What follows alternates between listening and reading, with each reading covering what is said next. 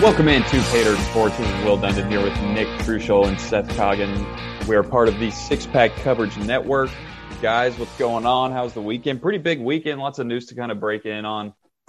First of all, I guess let's kick it off with this whole Calvin Ridley news that we got. Crucial, you were just talking about it. Kind of give the listeners a little background info. What's happening? Yeah, so Calvin Ridley has been officially suspended for 1 year by the NFL because he was caught gambling via his mobile phone out of the state of Florida. I didn't see anywhere what app he was using or what was used, but it was confirmed that he did spend some money gambling. They did include, he had some parlays that included the Falcons in them. You can't include your own team. Yeah. So that didn't look too great, but so he pretty much missed all of last year, going to miss all of the next year. But a couple of teams that are interested in trading for him are the Patriots and Browns. Likely would not be giving up too much, I'd imagine, because he's going to have to sit out a year.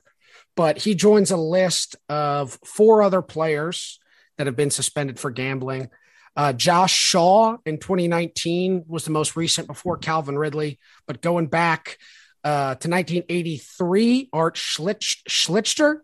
And then 1963, we actually had 2 NFL players get banned. So for some reason in 63, they were hot, ready to go on the books. But Alex Karras and Paul Hornung were Paul were Hornung, banned. baby. Yeah, All right. That's a big name. So Calvin Ridley joins that elite crew of players that have been banned or suspended for gambling. I personally think you got to drop the hammer on him. I mean, to keep the integrity of the game, I think across all sports, athletes should not be able to gamble, especially. Well, I guess we can get into another conversation if it doesn't include their team or if they're not related somehow. But I think it's almost kind of like trading, stock trading, inside info. Trading, especially when you're betting on your own team. I do kind of respect him for betting on the Falcons with him not on the field, though. Like the fact that Falcons were that bad. They just said he bet on the Falcons. It doesn't necessarily mean that he bet on them to win. So he could have. Okay. So I'm assuming it did, or else they would have outright said he bet against the Falcons just because that headline would have been hilarious. So that would have been so funny. But it's kind of a silly situation to me. Like, he's doing something. These are some lines that are very hard. They're very easy for me to say as like someone who's not affiliated with the league, someone who's not a coach, a player, an exec or anything. Like, Calvin Ridley is engaging in activity that is completely legal to me and you, totally not, didn't seem to be an excessive amount. Obviously, $1,500 was the amount. Yeah, $1,500. Like, how many people gamble $1,500 a weekend, like all over the place? So thousands. Now you can't bet on your own team, but kicking this guy out for a season is a long time. Like, you have a very limited career in the NFL. Like, a whole season missed is just, it's extremely valuable. I don't know what the monetary, kind of effect this is going to have on him, but I don't know. I just, can't do it. Like, if you're in the NFL, if you're a player, make an example out of him. Like, this hasn't come up in a while. It's the first I've heard of a player getting suspended for gambling in a while. I know there's a few players you listed, but, it's not very prevalent. Yeah, not obviously. Often. Just be like, look, he's suspended 4 games. Like, yeah, you can't do that. But it's not like taking him out a whole season. A whole season is a long time. That's probably 10% of your NFL career if you have a 10-year prolonged career. So I kind of feel that's kind of how I feel. Like, do I really care that Calvin Ridley was betting on games? I mean, I get the point is it's a rule. You can't do it. But yeah, I'm kind of with you, Seth. Like, a whole year. I mean, do something. I mean, fine him as much as you want or something.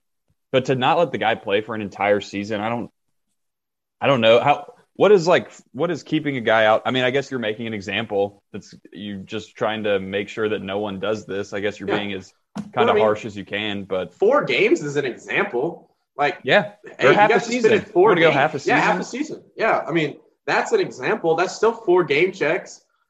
Someone said he was scheduled to make about $10 million or something this year, somewhere around that. It's in that ballpark. He's an A receiver. What is he? Yeah. Probably their wide receiver 1. He's their best receiver. Their wide receiver room without Calvin Ridley is horrible. So you take him off half a season, that's still $5 million game checks that he's not cashing. Like, that's still that's still a big punishment. That's still very harsh. Yeah, millions of dollars. For his first minor offense. That's kind of my thing, too. It's like, right. Had he been told not to gamble before, like that's my thing. And maybe he had. Maybe he had kind of had like a little true slap on the wrist one time or something that we don't know about, which is always possible. But for it to be his first offense that we know about to get a whole season, it's like, dude, like, are any fans outraged? Like, I haven't seen a single person, really being like, this is terrible. Like, this is just beyond humanity. Yeah, everyone's kind of just laughing about it. This is a terrible thing. Yeah, it's all jokes. Yeah. And so, it is what it is. He did it. It's his decision. He shouldn't have done it. But, it's $1,500, on a Saturday he wasn't playing football. Like, he's probably just hanging out with his buddies who were gambling and threw some money on something. Like, it's not really that serious in my eyes. So that's true. And kind of even bouncing off judging the seriousness of this, some recent NFL suspensions that you guys are probably familiar with. So Ray Rice beating his fiance was suspended 2 games. Adrian Peterson, who was convicted of felony child abuse, 6 games. Greg Hardy beating his girlfriend, 10 games, then reduced to 4. Ezekiel Elliott hit a woman, 6 games. But then we have Calvin Ridley, 17 games for using FanDuel, and then Josh Gordon 6 seasons for smoking weed. So, Josh Gordon has got a few chances. I know, but it's just kind of the fact that I'd rather a guy smoke weed than beat the crap out of his fiance. Absolutely, I would take a stoner 1 billion times out of 1 billion over someone who's hitting a woman. That's just, wait, you said Ray Lewis was 2 games? 2 games, bro. That one did cost him his career, though. Like, let's be honest, he didn't. Yeah, but deservedly. Yeah. I mean, deservedly. But the NFL's punishment, only 2 games. Like, that's the thing about the Calvin Ridley thing. So you're going to give Calvin Ridley a whole season, but I bet 32 out of 32 teams would take him on their team next year. Like, because he didn't do anything. Like, because he's like, oh. It's just there's not even a real issue there, right? There's no behavioral problems or anything. This sounds like, if the Patriots are really interested in him, I mean, this sounds like the perfect Belichick special. A guy like Calvin. He did Ridley just leave the Falcons after 5 games, so there's definitely some other stuff going on than just the gambling out there. I agree with that. I think that's a problem, and I feel like that has to do a lot more with just his relationship with him and the Falcons, probably, though. Yeah, someone walk me through kind of what happened with him in the season last year? Like, I hadn't really paid much attention to it. He kind of just quit. He just left. Yeah, he quit. I had him on my fantasy team, so I can gripe a little bit there. But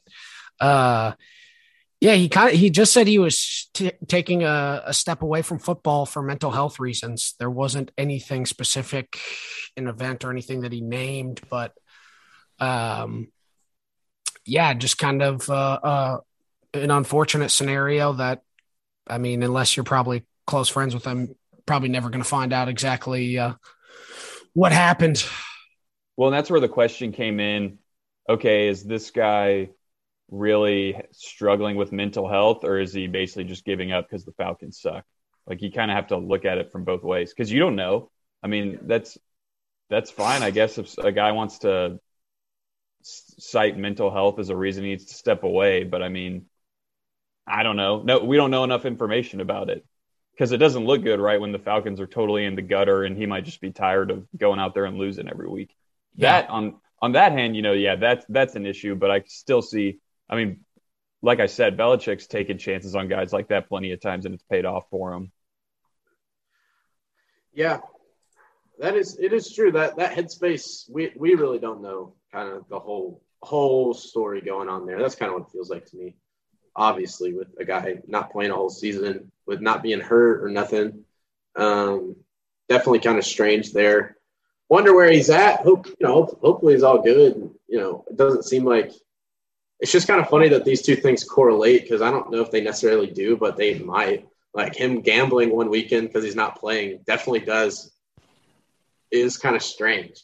Like him literally just deciding not to play, deciding not to be on the team. And then, the next weekend he's gambling on football games. Not a good look. The optics are not good for him. But, he didn't beat anybody or do anything super illegal. So he'll be back for sure if he wants to be. Yeah, he didn't do anything illegal, right? Yeah, he didn't do anything illegal. He broke the rules. Broke the NFL rules, but it was sports betting is legal in Florida, so it's not like he broke any rules there or broke any laws. I think the integration of sports and gambling is so curious to me because the leagues simultaneously really embrace it because it increases viewership, it increases interest and intrigue. It's only good for and the money is good, but then they have to separate it so much from like the player ref aspect of it. You know what I mean? Like they're essentially by saying like, hey, we're partnering with these gambling organizations. Like we are creating partnerships with gambling, like Caesar's Palace or whatever, the official, sports book of the NFL, stuff like that. But then they're very quick to draw the lines of like, but any of our if you're inside the organization, you can't partake at all. You know what I mean? Like if you're outside the NFL, we want you to gamble. But if you're inside these walls, like you can't. But it makes it, it's very tricky when you're simultaneously really promoting something like, hey, look, you can now online gamble, online sports betting. And then all of a sudden, there's also direct paradigm like, oh, you cannot do that. Like not even in small amounts, not even like that. So, but you could gamble on other sports and stuff probably and be okay. But they also like glorify like Michael Jordan. Like they tell stories all the time. He's one of the biggest gamblers. He is. Yeah, that's kind of like a legend, a mystique around Michael Jordan. So you're like highlighting this guy for his gambling and kind of just like not praising it, but kind of praising it a little bit, just kind of hyping it up. And then you're going to take stances like, oh, he gambled $1,000. He's out for a season. Like that's, I don't know. It just seems, I don't know who's making the decisions, and it doesn't seem like there's a real consistent, but there's also not really a precedent either. So you kind of got to set the precedent for, people gambling in sports. It's tricky. I wouldn't want to be making those calls, honestly, right now. Yeah, it's pretty tough. And I think it's just because it's such a slippery slope. If you let one person get away with one thing, and then it could end up all the way to Tim Donaghy point shaving type of stuff. So I think maybe not necessarily he deserved a whole season, but their hands were kind of tied. I feel like the NFL had to make an example out of him. And they, with the increase of gambling and sportsbook betting, and I think they really need to make an example this time as it's really growing and getting big. So, it's like you come from where we look at it as, I understand what they're doing and why they're doing it. It just really sucks because it makes them look really bad in other facets of suspensions, like we already talked about. Like, I get suspending a guy for a year to basically be like, hey, we really don't want anyone to do this. This is the best way to shut it down. But you just like, you hit a few women, you knocked them out. We'll suspend you for a couple games. Tyreek Hill is still in the league. People don't care. Yeah, like Tyreek Hill, Kareem Hunt, like no one, they're just back. They're playing. And I guarantee you Deshaun Watson's going to be back at some point. Yeah. So that's a really tricky one. That's a tough situation, that Sean thing. It's a mess. And I'm thankful it couldn't happen to a better place. Just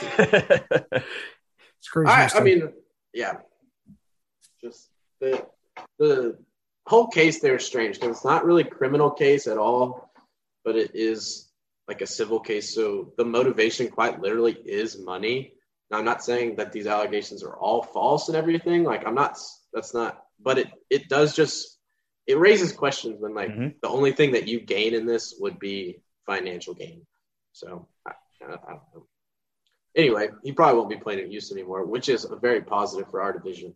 At one time, the Titans are staring down the barrel of Andrew Luck in Indy, Deshaun Watson in Houston, and at one point, a very Blake good Bortles. Saxonville team. At least the defense was good. Defense is good. And now you have nobody in Indy, nobody in Houston, and nobody in Jacksonville. Something flipped, and like the AFC South just got so winnable all the time. But got to go out and do it again next year. Yeah, seriously. Let's talk a little college basketball real quick. Big weekend in college basketball. Yeah, I'm going to kick it off real quick. I won't talk too much about it, but Huskers, dare I say, hottest team in college basketball. America's basketball team right now. Hot at the right time. Let's go. I did see on Husker Twitter, I loved this. So Trev Alberts, the Nebraska athletic director, did something similar for Fred Hoiberg, the Nebraska basketball coach, that he did for Scott Frost. Basically, a couple weeks ago, comes out with a whole statement basically saying Hoiberg will be back next year, regardless of what goes on the rest of the season, which he did for Frost at the end of the season this past year as well. And Hoiberg comes in, gets a couple ranked wins right off the bat, undefeated, 3-0 on the road. So Husker Twitter's going, man, Scott Frost, if this is any indication, Scott Frost is about to go on the biggest run in Nebraska history. I'm calling that for Nebraska next year. I'm dead serious. I'm calling a big season for Nebraska. I mean, dude, we got some transfers coming in. Yeah, I've watched it happen. Y'all are right on sports. A lot of times work like a razor blade. Like you're right on the winning side or you're right on kind of the losing side. Nebraska's been right there, and they've just kind of tipped to the losing side. I don't know what it's been the past couple of years, but they just find ways to lose. But I'm telling you, once you flip to winning, you just keep rolling. I think the Huskers.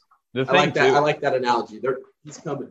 The schedule is a lot easier for him next year, it looks like. But we'll see. They have to close out, but it is. I mean, it's going to be a whole different field, different OCs, different assistant coaches, different quarterback. It'll be totally different. But anyway, I am excited now just to watch the Big Ten tournament. See if they can win a couple games or something. You know, I obviously am not expecting them to run the table all the way. But pull an Oregon State like they did last year.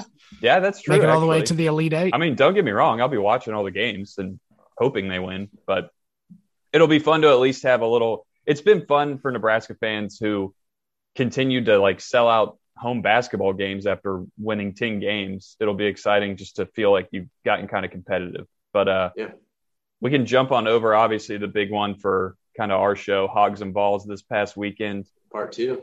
Got the revenge we needed, baby. Yeah, it came about as expected. You know, it did. That's what I thought. It was a split. Yeah, it's tough to beat a team twice. Home and home split. You know, each arena showed why it's a tough place to play in. 2 competitive games. Hogs, they just came up quiet. I thought this one. Good Lord, the fact that Arkansas got back into that game was just bad in the first place. Yeah. So what Tennessee made. They made 9 out of the first 10 threes. I swear. That was 12, it was unreal. Yeah, they were 9 at 12 at half. That was what they were at half, right?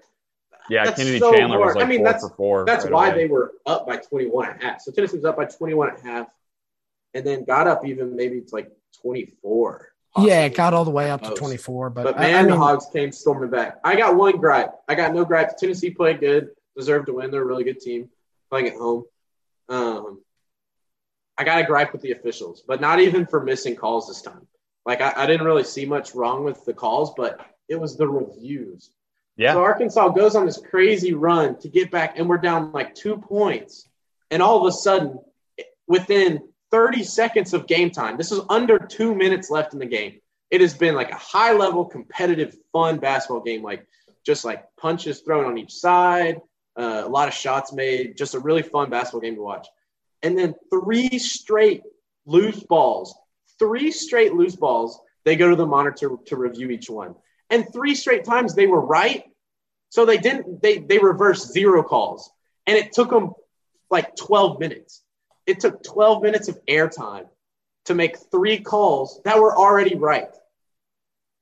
Yeah. With under 2 minutes to play, it just blew my mind. If I was a casual fan watching that game, I'm so frustrated.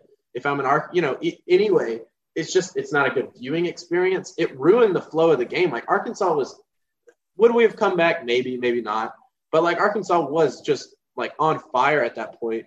It would have been really nice to keep that momentum going instead of have like a 2 or 3 5-minute long breaks in the action. It was just so frustrating to watch. I get that you want to make the right call. I get that replay is available, but there are certain, like, if you can't go to the monitor and immediately flip it because you were wrong, then leave it. That's kind of my thought. It's really not even the reviewing them. It's the review time. If we can't make that happen instantaneously, like, what's the use? It's just pointless. That's part of sports, is refs making mistakes. Let's just kind of accept it. No, I totally agree. And I'm with you. I don't understand why in 2022 we're having the refs go over to this 25-inch monitor to relook at a play that they saw live on the court. Why do we not have just someone up in a box, like another ref with a giant TV that can see it, and immediately before once they blow the whistle, he's already been watching the replay, seeing what's happening. I don't understand why they're looking at it for like 10 minutes or whatever. None of those were really that hard to tell either. You look at them and you say, okay, yeah, that's the right call. Let me watch it like watch it 3 times. Okay. That's still not taking a lot of time, but when you see it and it's correct, I mean, it was driving me crazy too. I was like, this is a waste of time because I don't know. And I see it in football sometimes too, but I'm like, why are we still looking at this play? Anytime you see a play that's going that long, usually it just means someone's going to get screwed. But in this situation, it was just the refs are just sitting there not doing anything. You're just rewatching it for no reason. What are you looking for at that point? It's almost like you're looking way too hard to try and change it. Sometimes it's not that hard to tell. Sometimes you can just I like 3 angles, 3 looks, and that's it. If you can't change the call in that, like, because if it's wrong, you're going to see it and you're going to be able to change it. But if you can't tell something was wrong in 3 looks, cut it. Like, that's it. That's what you get. Move on. I mean, you're at least going to be able to say, actually, wait, let me look at that again. There was no clip I saw that made me want to be like, well, let me see it from another angle. Like, not even that. None of them were hard calls. The calls went both ways, and they were right 3 times. That's what almost made it even more just maddening. I was sitting there. I had come back. I was just watching by myself in the living room, and I'm just getting flustered. I don't get frustrated very often, and I'm sitting here just beside myself with these refs for taking 15 minutes to not do anything, to not even change. They didn't change time. They didn't change possession. Like, they didn't change a single thing, which is just a testament to the refs. The refs are actually pretty good. Like, they make the right call a lot of times. We give them a hard time, and it's fun, and they do get caught up. They'll get caught up in big environments, and like, if you do have a loud home crowd, they will get caught up, and they'll make some calls. They'll make some tight calls, especially near the end of the game. But that's how it works. That's why home basketball is fun. Like, that's really why your home record is a lot of times your record. But it was a testament to how they were right 3 times in a row and still question themselves. Like, they have no confidence. Where's the confidence? Just be like, no, I was right. Like, it was off Arkansas. Okay, we're going with that.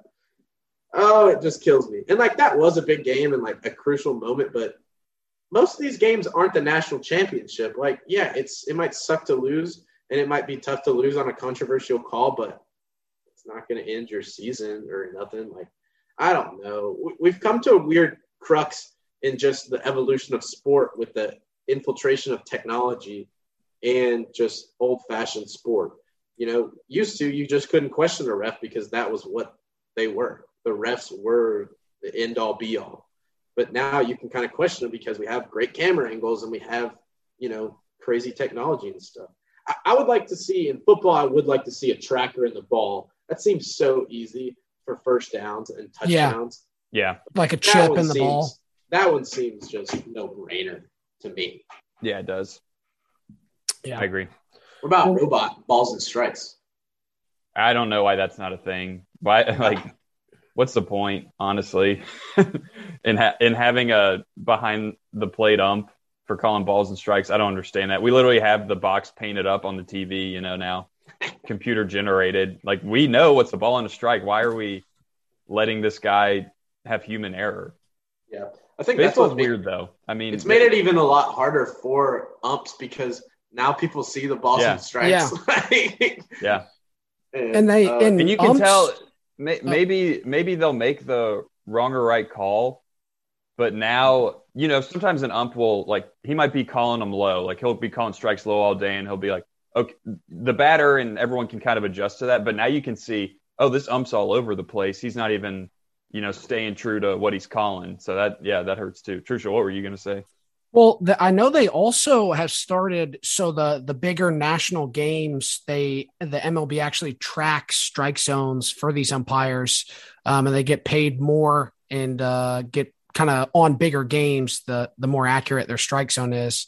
So there's some kind of tie into that, which is pretty cool. But I'm kind of halfway on the robot strike zone. I think having umps and that's just part of baseball. You got to have an umpire there. You got to be. I mean, come on, Blue. I was about to say that. Yeah, and then the manager coming out screaming, getting in his face.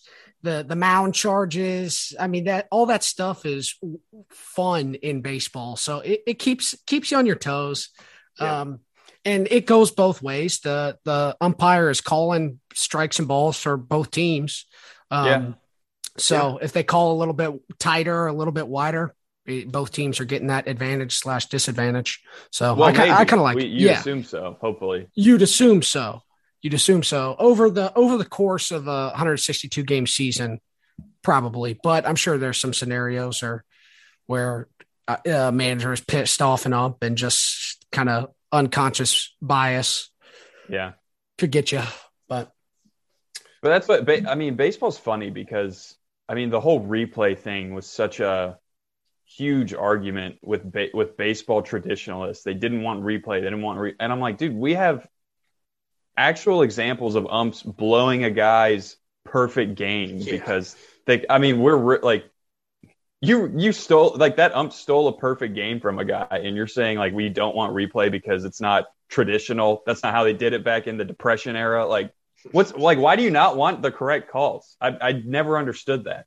I mean, you still have umps. I get that. If you want to keep that going in the game, that's fine. But why are we saying, you know what? No, we don't want the right call. We don't want to make sure of anything. Like, that was a tough one for me to get my head around. It's interesting stuff, but kind of getting back to basketball here. What about Coach K losing his final game and at home? That's pretty rough. Awesome. UNC gets a big W, and UNC's kind of turned their season around a little bit here at the end of the year. They're 15-5 in the ACC, 23-8. They're not ranked, but I mean, certainly that they'll make a little noise in the ACC tournament, and then maybe make a little noise in the NCAA tournament. They got a good law department. Yeah. Shout out Swaff. Shout out the lawyer. They're peaking at the right time too, right? I mean, they look good to me. I mean, obviously at Cameron Indoor, it's a tough place to play, especially in a rivalry game, Coach K's last game. But I just mean the team overall. I mean, they looked like they were playing good basketball, so I like it. I do. I enjoyed seeing Coach K lose. I'm not going to lie. I was never really a big Duke hater, but the last couple of years, for whatever, Coach K's just kind of bothered me. Well, him just crying about the whole pandemic season, yeah. That really pissed me off. Well, and some of these coaches, and I've seen it with, like, Dabo a little bit too. Like, I used to really like Dabo, but these guys, it's like once they – which obviously Coach K's been doing it forever, right? But these guys, once they 40 years, win a couple championships or get this going, they almost have this sense of entitlement that everything should kind of go their way or nothing's their fault. The whole when they had the interim coach for Duke, and if he lost, it went on his record. But if he won, Coach K got those wins credited to him. Do y'all remember that? That's Coach so K's stupid. So lame. Yeah, he's so lame. He's such a self-centered, like. Yeah, I mean, he is. Coaches don't have tours like this. Like, farewell tour. First of all, Trying to shout out Roy Williams. He just retired. Yeah, like one day you deserve it. People are going to give you your flowers. Like, if Coach K just had randomly one Saturday just been like, hey, I'm retiring, everyone would have just gushed out like, oh my God, like you still would have had your little moment to shine. Instead, you drug it across a whole season, made it disgusting. It was funny. The way it played out was very much karma. Like it was just kind of, first of all, Kansas hitting that, or Kansas, Texas going to overtime. So you you missed like them, because I'll be honest, I had taken a nap after Arkansas game and had just kind of gotten up and was like, oh, I'll watch. Like I don't watch a ton of basketball outside of the SEC, to be honest. But I was like, Coach K's last game, like that is pretty historic. Like I'll flip it over there. And I was already a few minutes late. I was like, I probably missed the presentation. Like they're probably already started. And instead, I watched the last 20 seconds of Kansas, Texas, and then they went to overtime.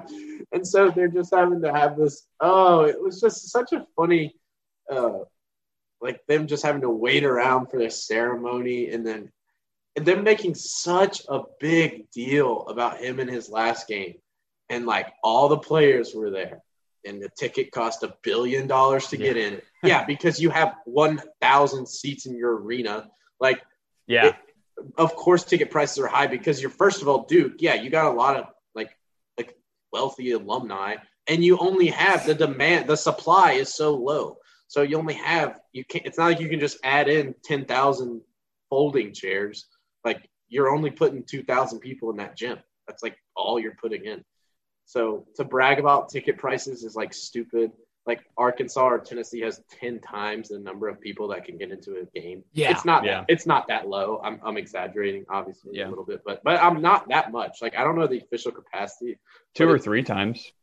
It's a lot lower. Anyway. So, and then to lose pretty bad. They got kind of manhandled there at the end. Especially at the end. Yeah. North Carolina put their foot on the gas and didn't let up. Oh, so funny. Good riddance, Coach K. Good for what he's done. I don't know. Has he been good for the game of basketball? Has it been bad? I don't know. I couldn't necessarily say Coach K, he's been great for the game of basketball. He's been good for Duke North Carolina rivalry. He's been good for that, and he's been a great coach. He's won a lot of basketball games. But I don't know. He strikes. I'm throwing stones at this guy. I've never met him, obviously, and I have nothing really personal against him. In my eyes, he seems to be kind of a fake, egotistical leader in my head. Some of the stuff he does to seem to be genuine and authentic is really just trying to get the spotlight back on him. At the end of the day, it's all about Coach K in my eyes. That's kind of how I view a lot of the stuff he does. He likes it to be about him. You have a whole retirement tour, and he kind of says, nope, it's about the team. It's about the team. It's about the team. And it's nah, it's not about the team though. You had a pregame ceremony. You had a postgame ceremony. You had you had Coach K cam. You had a camera on you the whole time. It's not about the players. And you're not at fault for that, but you're kind of letting that happen. You're letting all the focus be on you for all year. Yeah, he could push that stuff away. If he wanted to, and I feel a lot of coaches would. They'd be no, we don't need to do all this. Yeah. Or we can do something small at the end, It was to the nines. It was too much. Yeah. And to say he didn't want all this, you got to think back all the way. You got to think back all the way to when he announced it, in June or July, last summer, he announced and had a party to announce that he was having a whole season-long farewell tour. He literally had a party 6 months before the season started just to announce he was going to be taking this farewell lap around the ACC and the whole thing all year. Celebrating your half birthday. Yeah. It'd be making everyone come by a fancy dinner. Yeah, to celebrate your half birthday. Your retirement your retirement party. Be hey, I'm going to retire next year. Let's have a party, and I'm going to announce it, and then everyone come to my last day of work. No, it's bring me gifts all year, actually. Yeah. I'm retiring next year. I want a gift every day. Whatever. Did y'all – I did see a really funny tweet that I was not aware of, but I feel it's pretty sure it's pretty factual or pretty reliable. I saw a someone tweet out, would this be a bad time to remind Vandy fans that we turned down Coach K in like 1979 or something? Apparently he was on the list and they chose some random guy over him that ended up, I forget. No, it was before him. It was, they screwed that up. That's for sure. But I'm just like, man, how had different. Had Krzyzewski already been at Duke? No, he was at West Point. Oh, really? Like he was in line. Like it was between him and another guy for the Vandy job, and they chose the other guy. And I forget what the guy's name was, but he had a successful career at some smaller school. Well, that's the thing, right? Because if you think about it, Duke and Vandy are essentially like the same kind of university. Yeah. The difference is Coach K went to Duke, and you have this basketball history there now. Yeah, now he won 5 championships. Yeah. If you win 5 championships at Vandy, that's massive. Like Vandy basketball, actually, with the right coach, and like if they actually had sustained success, they were solid. Lit. Like that would actually be fun. Like Memorial Gym is cool. Like in Nashville, they started getting packed up, and like they were actually like, if you had a tradition of a good program, like if you had won several national championships. Well, they would have become Nashville's basketball team too. Yeah. Like it would have been the same type of thing. You would have had people just hopping on the bandwagon. Yeah, absolutely. Which would be cool. But unfortunately not. I just found it they got so funny. Stackhouse now. I kind of like him. He's all right. He's doing better than I thought he was going to do. He picked it up from the bootstraps like that. One of those Drew brothers had run it into the ground. Not doing good. But of course, Darius Garland got hurt that one year. That was tough. Yeah, they've had some kind of unlucky stuff happening, but Tennessee's kind of taking control of the state again. Pippen is a freak. Pippen Jr. is a beast, but I mean, I assume he's gone after this year, right? He's averaging like 23 points a game or something. Yeah, isn't he leading the SEC in scoring? Yeah, I think so. So that'll be. I don't know what's going to happen after that, but it looks like Stackhouse is able to get at least one good guy in there. I mean, like we said, Darius was hurt, but he still got him. So if you can just keep pulling in, kind of some. It could just turn into like a Memphis Penny Hardaway situation, though, where he keeps pulling in good recruits, but just can't get the job done with the talent. Think Stackhouse is a better coach, in my opinion. Well, and I just say that because he's doing way better than I thought he was going to do. He's doing pretty good. I mean, I watched him beat Arkansas. Like that was. Well, they got a winning record. I was pretty impressed. Yeah, winning. I mean, they're at or above 500 in the SEC, or maybe just a game below, but that's pretty good. Well, because didn't they have like 5 wins a year or two ago? Yeah, no, they were. It was not that long ago. They might have gone winless in the SEC one of those years. I think they did. It was bad. Yeah, they were bad. Yeah. Hey, Chattanooga, they're on a 13-0 run. They just took the lead. There we go. They were down 10.5. They only scored 16, but they're up 28-29 now. Nice. The Mocs showing out for the boys. We need it. Anyway, tournament week now, though. That it's all flipped. SEC tournament will be fun. It's not the end-all, be-all. Like, I'm winning the SEC tournament would be awesome, and I'm not going to say I don't want to win it, but I'm a little more excited for March, true tournament. That's when it really gets serious. But it's a weird feeling when you're in kind of where Tennessee, Arkansas. I mean, really most of the higher up teams in the SEC, because I don't know if Tennessee wins one game or doesn't win a game. I don't know how much that's going to affect them. I don't think it will, because they have enough quality wins. Yeah. Yeah, we've got the quality wins. Now they're at a 3 seed right now, so maybe they drop to a 4 seed or something, but I think they're staying in the top. They're probably, unless crazy stuff happens all around them, but that's the only way, right? The funny thing is, I literally feel more I bet I don't know if there's better odds. There's not better odds. I would feel almost as confident in Arkansas winning the whole tournament as I would the SEC tournament this weekend. It's because it's kind of a crapshoot. No, it is. And you got. I know for a fact I'm going to have to play 2 of either Auburn, Tennessee, and Kentucky. I'm going to have to play 2 of those teams in 3 days. So I think it's literally less likely for me to win 3 straight in 3 days there because Arkansas is probably going to have to go LSU, Auburn, and then winner of Kentucky, Tennessee, should they both get there. So that's actually a gauntlet just to win the SEC tournament. And in 3 days, I put our odds just as high, and I think there's 4 teams in the SEC that could say legitimately, I think we can make a deep run in the postseason, in kind of back that up. And so it is a little bit different mentality of those teams, I think. So that's why you might see a team, heck, you could see LSU or Alabama or someone get really hot this week and kind of win it.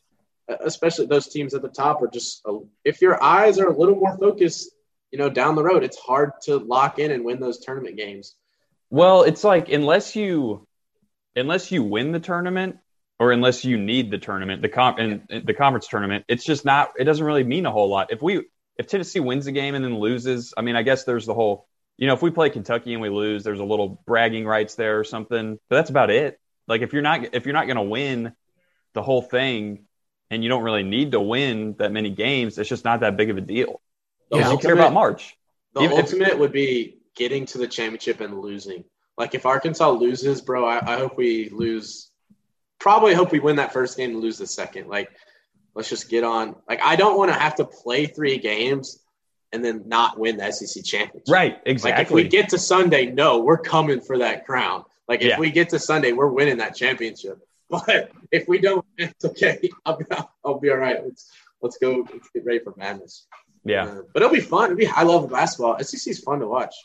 I wish it was in Nashville. I mean, I think I probably said that before, but Nashville just makes so much sense for the conference. The basketball culture is high there. It's a sweet location. It's so accessible for pretty much everybody or an easy flight for anybody. It just makes so much sense. Tampa, just kind of dumb. I'm really upset about that, honestly. Yeah. And it happens to be in a year where, like, Arkansas, Auburn, Kentucky, and Tennessee, like, those places literally converge. Really probably more like Memphis because Arkansas is a Western outlier. But the middle of those fan bases is Nashville. Like, that would be sick. It would be loaded. There would be so many Auburn, Tennessee, and Kentucky and Arkansas fans. It would be so much fun. But Tampa, lame. Well, that's what I'm thinking. Are they not losing money in this, essentially? I would think there'd be so much more revenue coming into Nashville than there would be Tampa. The city probably. I bet more people, like ticket-wise and stuff, they still sell out all the tickets probably for the tournament. Yeah. I bet that's not where the problem is. It's just like, I bet more people come to Nashville and only go to like one game. It's like if you're going to Tampa for the basketball tournament, you're going for the basketball tournament. Like you're not like, hey, let's just go to Nashville for the weekend and catch a game on Saturday or something. You know what I mean? It's like I think the everything surrounding the tournament makes a lot more money in Nashville. I would guess. I don't know. I've never been down to Tampa for the SEC tournament, but I've been to Nashville for it a lot of times, and it is turned up. It's a fun place to be.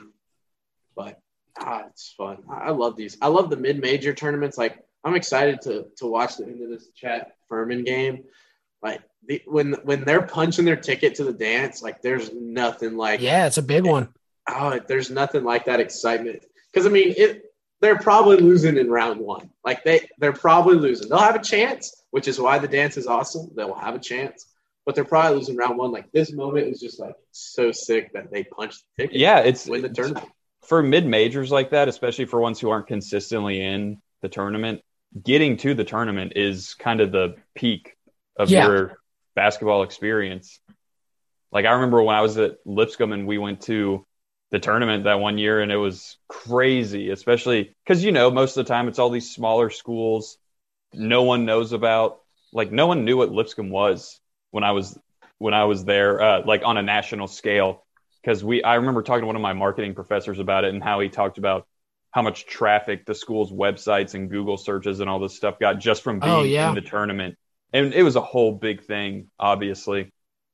But I love watching them, too, because you'll have a team from the A10 or, I don't know, like the Big Sky Conference that's 27-3 by the end of the year, and they're playing in their conference tournament, and then they end up losing in the conference championship to some 6-24 team that gets to or maybe not that bad, but a lot of times it is a team with a losing record that'll come in and run the table and win the conference tournament. Get hot at the right time. Yeah. And I think that's what makes March so awesome. You have these really true Cinderellas that come out of nowhere and make it in the tournament. Yeah, we're the other pod we were talking about that Florida Gulf Coast team, Slam City. That just when that's why March is so fun. And I mean, everybody knows that, but that's why I'm getting so excited to see some of those upsets and see what teams are going to sneak in. Hey, maybe the Mocs are a little bit better than we thought, and they end up making a little run. Maybe they are the Cinderella team. We'll have to wait and see. You never know. Cinderella, if the shoe fits, if the moccasin fits. God. Well, we got a little bit of kind of Titans news and stuff going on, Will. I know we were talking about it a little bit before. Contract negotiating and signing people this offseason is obviously kind of tied hand in hand. Will, weren't you talking about Harold Landry? What are we going to do in that scenario here? We're going to have to pay him. Big Jeff, we just exercised his 5th-year option. He's making about $10 million, but Landry's looking, wants to make nearly $18 million a year. He wants to, and will. He wants to, two different things. So I'm not in panic mode about Harold Landry, but I'm in little nervous mode about Harold Landry. I don't want this to get drawn out, and I don't know. I just want to get a deal done because I think Harold Landry is the most underrated pass rusher in the NFL, and I love having him on the Titans. And if you can figure out a way to keep him on the team, please do. And Byard's come out and said he would be willing to restructure his contract. And listen to this. His direct quote was he'd be willing to restructure it like he did when we got Clowney. Okay, if we were going to do that for Jadeveon Clowney, you best do it for a guy who's actually proven that he's going to get you sacks year in and year out. Yeah. Who's restructuring these contracts? I want to be the person who restructures contracts. We have the Titans have like a capologist who's in charge of literally that's all that's he's sick. in charge of. Yeah, salary cap. And I'm going to be just all the scenarios that you be crunching crazy numbers. I'm paying guys. I'm paying guys in 3,000 and 20, but we're winning Super Bowls now. That'd be epic. I'm restructuring Ryan Tannehill's contract for sure. We're going to have a bunch of Bobby Bonillas on the team. Well, because the Titans don't even exist as a franchise, and they're still paying all these players. You have Stillman on the radio still trying to – he's still bumping all the Rodgers rumors or whatever, which I just don't believe in. Well, but he was talking about – he was relating the capologist stuff to, okay, technically, like this would work if you – traded like Tannehill and Byard and got Rodgers, you could do this, or you'd have this much money to spend. And it's also like, hey, would you do that? And I think a lot of people would, but I'm just so out on that. He's trying to push it. I get it. Like he wants to, that's something to talk about, I guess, on the radio, but I just don't believe the Titans are even in that discussion, especially from what I've watched of J-Rob and Vrabel at the combine. I don't think that's on the radar. I don't think so. I think Aaron Rodgers would put them in a bind and put them in a pinch in so many other areas that it would be detrimental to the team, honestly. Would I like them to sign – would I like Aaron Rodgers to be our quarterback? Yes. Yeah. At the end of the day, yes. But I'm not practically the one trying to piece together a roster because that's what wins you a Super Bowl. Great players can get you – obviously, look, Aaron Rodgers has won one Super Bowl. That's great, and he would be a great piece. We have a great roster, obviously. He would be a great piece of that, but I just think it's going to put you in so much of a bind, where you can't sign other players. If you get Aaron Rodgers, you're probably not getting Landry. There are guys that you're probably going to miss out on that are really more of the kind of heart and soul of the team. I don't know. Aaron Rodgers, I think he's probably honestly just going to end up re-signing Green Bay. If I had to really guess, I think he's going to take a huge they're going to give him a ton of money. Maybe even a 2-year deal or something, just kind of big 2-year deal. Lock it in and bounce. It would be cool to have Aaron Rodgers in two-tone blue, but don't think it's happening. If it happens, I'll get hype about it, and I will be really ignorant about the possibilities that could happen, but don't look like it. We're riding with Tannehill. We had a lot of bad taste in the mouth after the postseason. I literally have I've been so down on bad on the Titans since then. I didn't watch.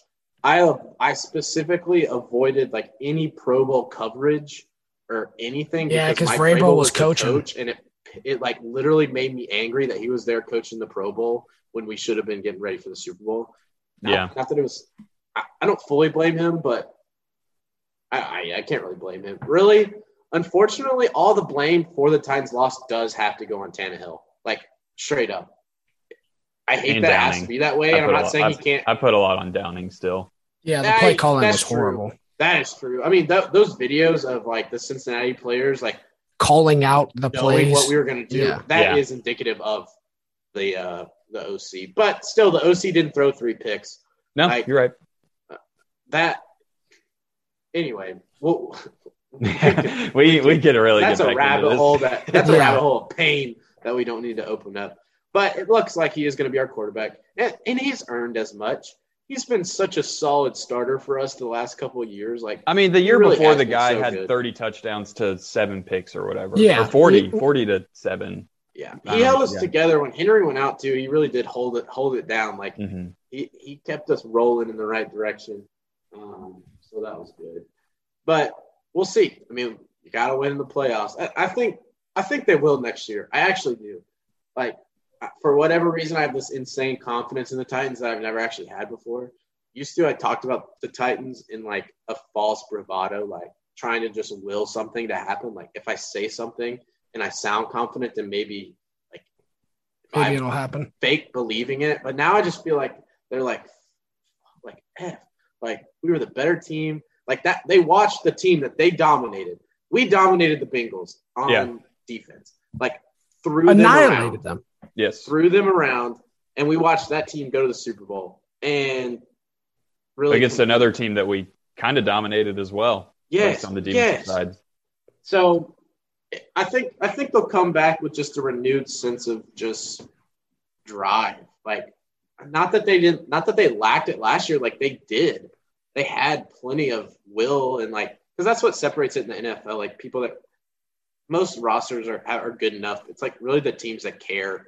Like literally, I know it sounds so simple, but it's like the teams that play together and like are a unified team that cares and wants to win. So, and I think the Titans will do that again. They should win the division. And then we'll see if Tannehill can win the playoffs. And if you fail again, like if they win the division, have a home playoff game, and he loses a 3rd straight home playoff game, it's time to move on. It's curtains. Because all hell will break loose on. Like he'll never be able to. I mean, unless he threw like 5 touchdowns and somehow we lost like a crazy. Right. Yeah. But we're riding with him next year. So yeah, I mean, better like it. So they did talk about, I think Vrabel and J-Rob are looking at taking kind of one of those quarterbacks at a value pick, kind of, because a lot of these quarterbacks, right, will be available probably in the 3rd or 4th round.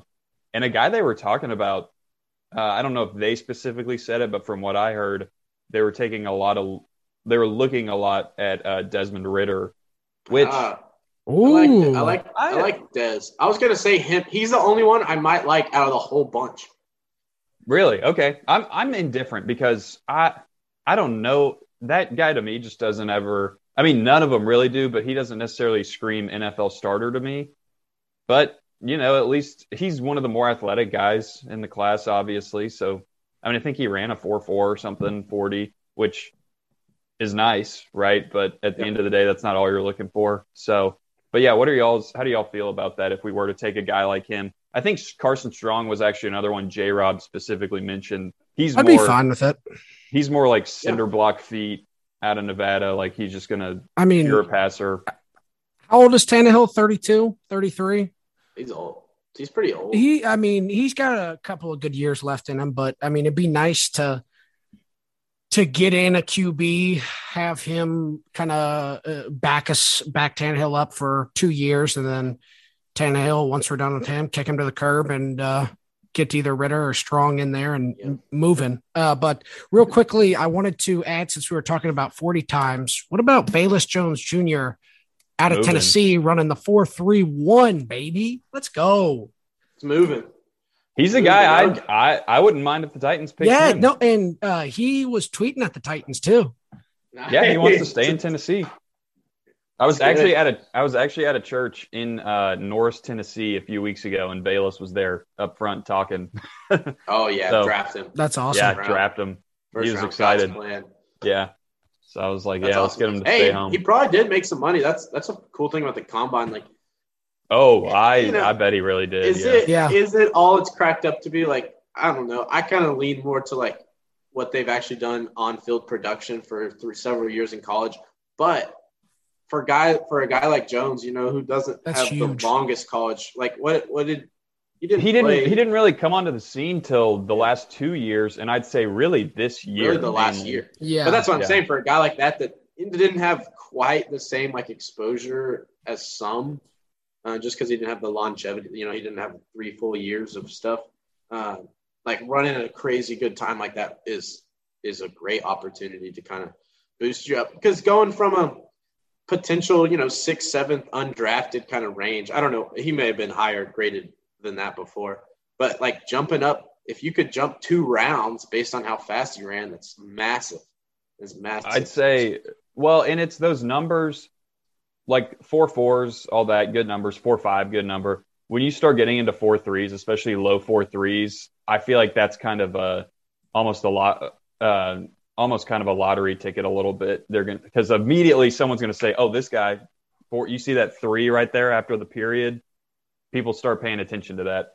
So, and so something funny Velus mentioned in one of his either Senior Bowl or Combine interviews, this was the first year in his football career that he ever returned punts. And he was awesome at it, obviously, for Tennessee. Could be a special teams guy. So kind of going back to, Seth, what you were saying, a guy who kind of comes on the scene late, 1 year of really showcasing his abilities. Yeah, this is a big deal. So he's the guy I would really like to see the Titans get a burner, just one of those guys who runs a 4.3 40 to come and play receiver for us. It'd be awesome. Dude, to pair that with AJ would be just so sick. Yeah. I'm hoping for wide receiver first round, because I think there's a lot of wide receiver talent. So you're going to get a really high level receiver there, even late first round. Like, you're going to get a top tier guy. So adding that with AJ would just be nice. I think you can fill other spots like later. Like, I don't want a 4th round wide receiver. I want another 1st round wide receiver talent on the field. I can probably make do with a third round offensive lineman. Like, it's also, I mean, a guy like, if we did want to go after a guy like Velus, that is a guy you could get there at, I think you have number 90, around there in the 3rd round. Yeah. Why not get them both? Yeah. Why not have a chance to get a true another, just solidify your receiving core. Obviously, that's an area of weakness on the Titans. Like, we let it slide a little bit because AJ Brown is a beast, and we do have Julio Jones. But I mean, Julio didn't really produce that much last year. It's AJ Brown and role players. We just have which, I mean, they did a good job. Like, I like Nick Westbrook-Kina. Like, he's decent. He makes a few plays, but like he shouldn't be our number 3 receiver now. I mean, we should at least have someone else who's a true. We should have had who Josh Reynolds basically should have been. Oh yeah, except he quit on the team. He didn't want to play special teams. He didn't want to fit in the scheme that we had him for and everything. Well, so good riddance. If you don't want to be here, that's what. Hey, this is my theory on the transfer portal in college and everything. It's like, look, I want you here. I want you to be a Razorback. I want you to be, Titan, whatever. But if you're not one of us, like, if you don't want to be here, do not leave. Yeah, leave. We are better off with you gone than you here and not all into this organization, this program, whatever. So, yep. But it's exciting. That's probably coming up pretty soon. What's that, April? So, yeah. It'll be right after March, basically. Who's going to be wearing that two-tone blue? We need another draft like the one that when they got AJ, Nate Davis, David Long. Like, what year was that when they got, they literally hit that was on 2019. They hit on 5 out of 6 guys. Like, think about, the Titans are really good right now, and we're the 1 seed in the AFC, and, they've kind of botched some of their last couple first-round drafts. Especially, first rounds. We've been great in the second round. Obviously, the Panda was a total bust. Yeah, that's kind of from COVID, I feel like. It's because it was all Zoom interviews and Zoom meetings. You don't get a full pulse. That one sucked. That's tough. I credit Sam Pittman for even making that guy into a first round level draft pick. Yeah. Because obviously when he got out of his coaching, like he just went off. So maybe he should have helped the Titans out by being like, look, this guy's kind of a head case. Don't draft him. But also I'm going to spin zone it in a positive way that under Sam Pittman's tutelage, this guy was a beast and, graded out as a first round player. But then he left Sam Pittman and went off the deep end. Yeah. So that's my spin zone. Sam Pittman's the key. Yep, he is. He's about to get a new contract too. We'll see how much he gets paid. He deserves it. He does, dude. He deserves everything. He revived our program from the dead. He's like a defibrillator to our program. Or like he's like Frankenstein, like building the monster. He's like he just had to go he truly had to go in the lab, rebuild the program how he wanted to, and revive it and bring it back to life. Hogs are going to have a really good year next year, and we're going to probably have a Heisman winning quarterback. We probably will win the West.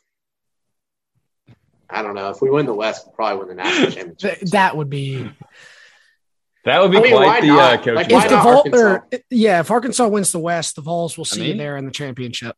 You almost beat Bama last year. So that's what I'm saying. And now we got Bama at home, LSU at home. We switch off with Georgia. We played Georgia the last 2 years, bro. That's a beatdown. Like, I know you guys play them every year, but we got to play Auburn, Alabama, Auburn, Alabama, LSU. Dude, the SEC is just a beast. It's just a beast. Yeah, but I will say the West this year isn't going to be quite as bad. It'll be – I don't know what it's going to look like if Oklahoma and Texas get in or that. I don't think they'll be in this season. It doesn't look like it. I feel like you would have to have that. It would need to be kind of – yeah, they would already need to know that right now. Yeah. And maybe they do. Ole Miss is going to take a step back, I believe, for sure. I think – it's going to be Bama, but then – Auburn's not going to be good. LSU is going to be okay. A&M might be okay. I don't know. Like, you don't have anyone. That's what I'm saying. Why not Arkansas, man? It's kind of our year to slide in there, and we're the one with the experienced quarterback. We led the league in rushing last year. Like, yeah, and it's only going to get better in year 3 with Sam Pittman. That was year 2 with Sam Pittman. We already led the league in rushing. So year 3, you got an experienced quarterback. Like, KJ is beast. Like, he is probably the best quarterback I've seen at Arkansas. Mallett was amazing at Arkansas. He was a great college quarterback, but I don't know. KJ's probably the best one. KJ's making noise. Him or Hooker is going to be are going to be the best quarterback in the SEC. Hooker's probably a more passive friendly system, and he'll put up bigger numbers and stuff. But KJ's just a winning games quarterback, on the ground. Whatever you need, just hop on KJ. Whatever it takes. Whatever it takes. He does have those Cam Newton moments where it's we really need a drive, and it's just screw it. It's his just ball. Give me the ball. Yeah. Yeah, it's his ball. And you get out of the way, which is a test. Not everybody has that. So it'll be fun. We'll have a good defense. We got our home schedule's insane. So we open up the season with Cincinnati at home. So literally right off a playoff appearance, you got Cincy at home. Then week 2 is South Carolina at home. So, we don't have any kind of – no easing into this year's schedule. We play at BYU, which will be crazy. Yeah. I'm going to that. I'm going to Provo. That can be tough. Anyway, it'll be a fun year. Always ready for football. Oh, always. Dude, spring practice getting going and everything after winter conditioning. I'm already ready for it. Already ready. It's already March. This year has started to fly by. So, honestly, I'm getting less and less worried. Yeah. Football's it's coming. It's right around the next month will fly by because you got SEC tournament this weekend, then 3 straight weekends of basketball. Yeah, March will fly by with college basketball. And then you got Masters. Spring, and it's nice outside. And, you got Masters and college baseball. And then it's summer, and you're just booling. And then it's fall. It's football. It's really summer hits and you're kind of just all right, we're just kind of riding this out. We're just hanging, and then it'll be football season. Yeah. Really, once it hits into July, it's kind of football season. It's always, dude. We live in. It's always football season. Football's year round for me. Yeah. No, I agree. I'm paying attention to the football team every day as right now, like I'm watching Nebraska's putting up hype videos of them practicing, and I watch every single one like it's a highlight video. I'm telling you, man, the Huskers, it's time for them to be up. I'm a long suffering savant here in football. I've watched teams lose, and I just have a feeling. I just have this gut feeling, and right now my tides inside, all the things inside of me say Nebraska's coming. It's a big red wave of Huskers. I hope so, dude. All it comes down to is that first game in Ireland, week 0 against Northwestern. Don't worry, man. Luck of the Irish. Dude, I kind of want to go to that. That would be a sick game to go to. It would be sick, but that might be the sickest game. I don't know if I could just drop thousands of dollars just to get that. There would be expensive. Yeah, but I would like to go though. We do have football starting in April. You guys know that, right? Yeah, the USFL. Oh, USFL. They released the week 1 matchups. So the Houston Gamblers are going up to Michigan. They go play the Panthers. The Philly Stars are playing the New Orleans Breakers. Yeah, Jeff Fisher. Yep, Michigan Panthers. Right? So yeah. I'm definitely watching that game to see Jeff Fisher's debut. That's going to be awesome. See if the Panthers kick like 7 field goals their first game out. I mean, I'd believe it. I'd believe it. You know they're gonna. I don't even know how many games are in this USFL league, but Jeff Fisher's going 500. Holding it down. But yeah, so a lot of stuff to look forward to. Definitely next week. Big March Madness preview next week. Full spread. We're gonna have guests and with some insider information. Ryan Shumpert, insider info. Little sneak peek here for the listeners. You're going to have the boss man Bean on with his. No one has more love and insider info for March Madness than Boss Man. Boss Man on to talk it. Yep. Hey, that's what we do. We do half the show with Shump, half the show with Benny. I like that. Let's do it. Yeah, give them each like half an hour or something. See what they got. See what they got to say. Yeah. Bring your brackets next week, boys. Oh, boy. Yeah, I can't wait to write out my bracket. Oh, I love writing out my bracket. It's so fun. And I'll just go ahead and say it. I'm going to pick the Hogs to win again. Like I picked last year, they were 3 seed, and I picked them to win. If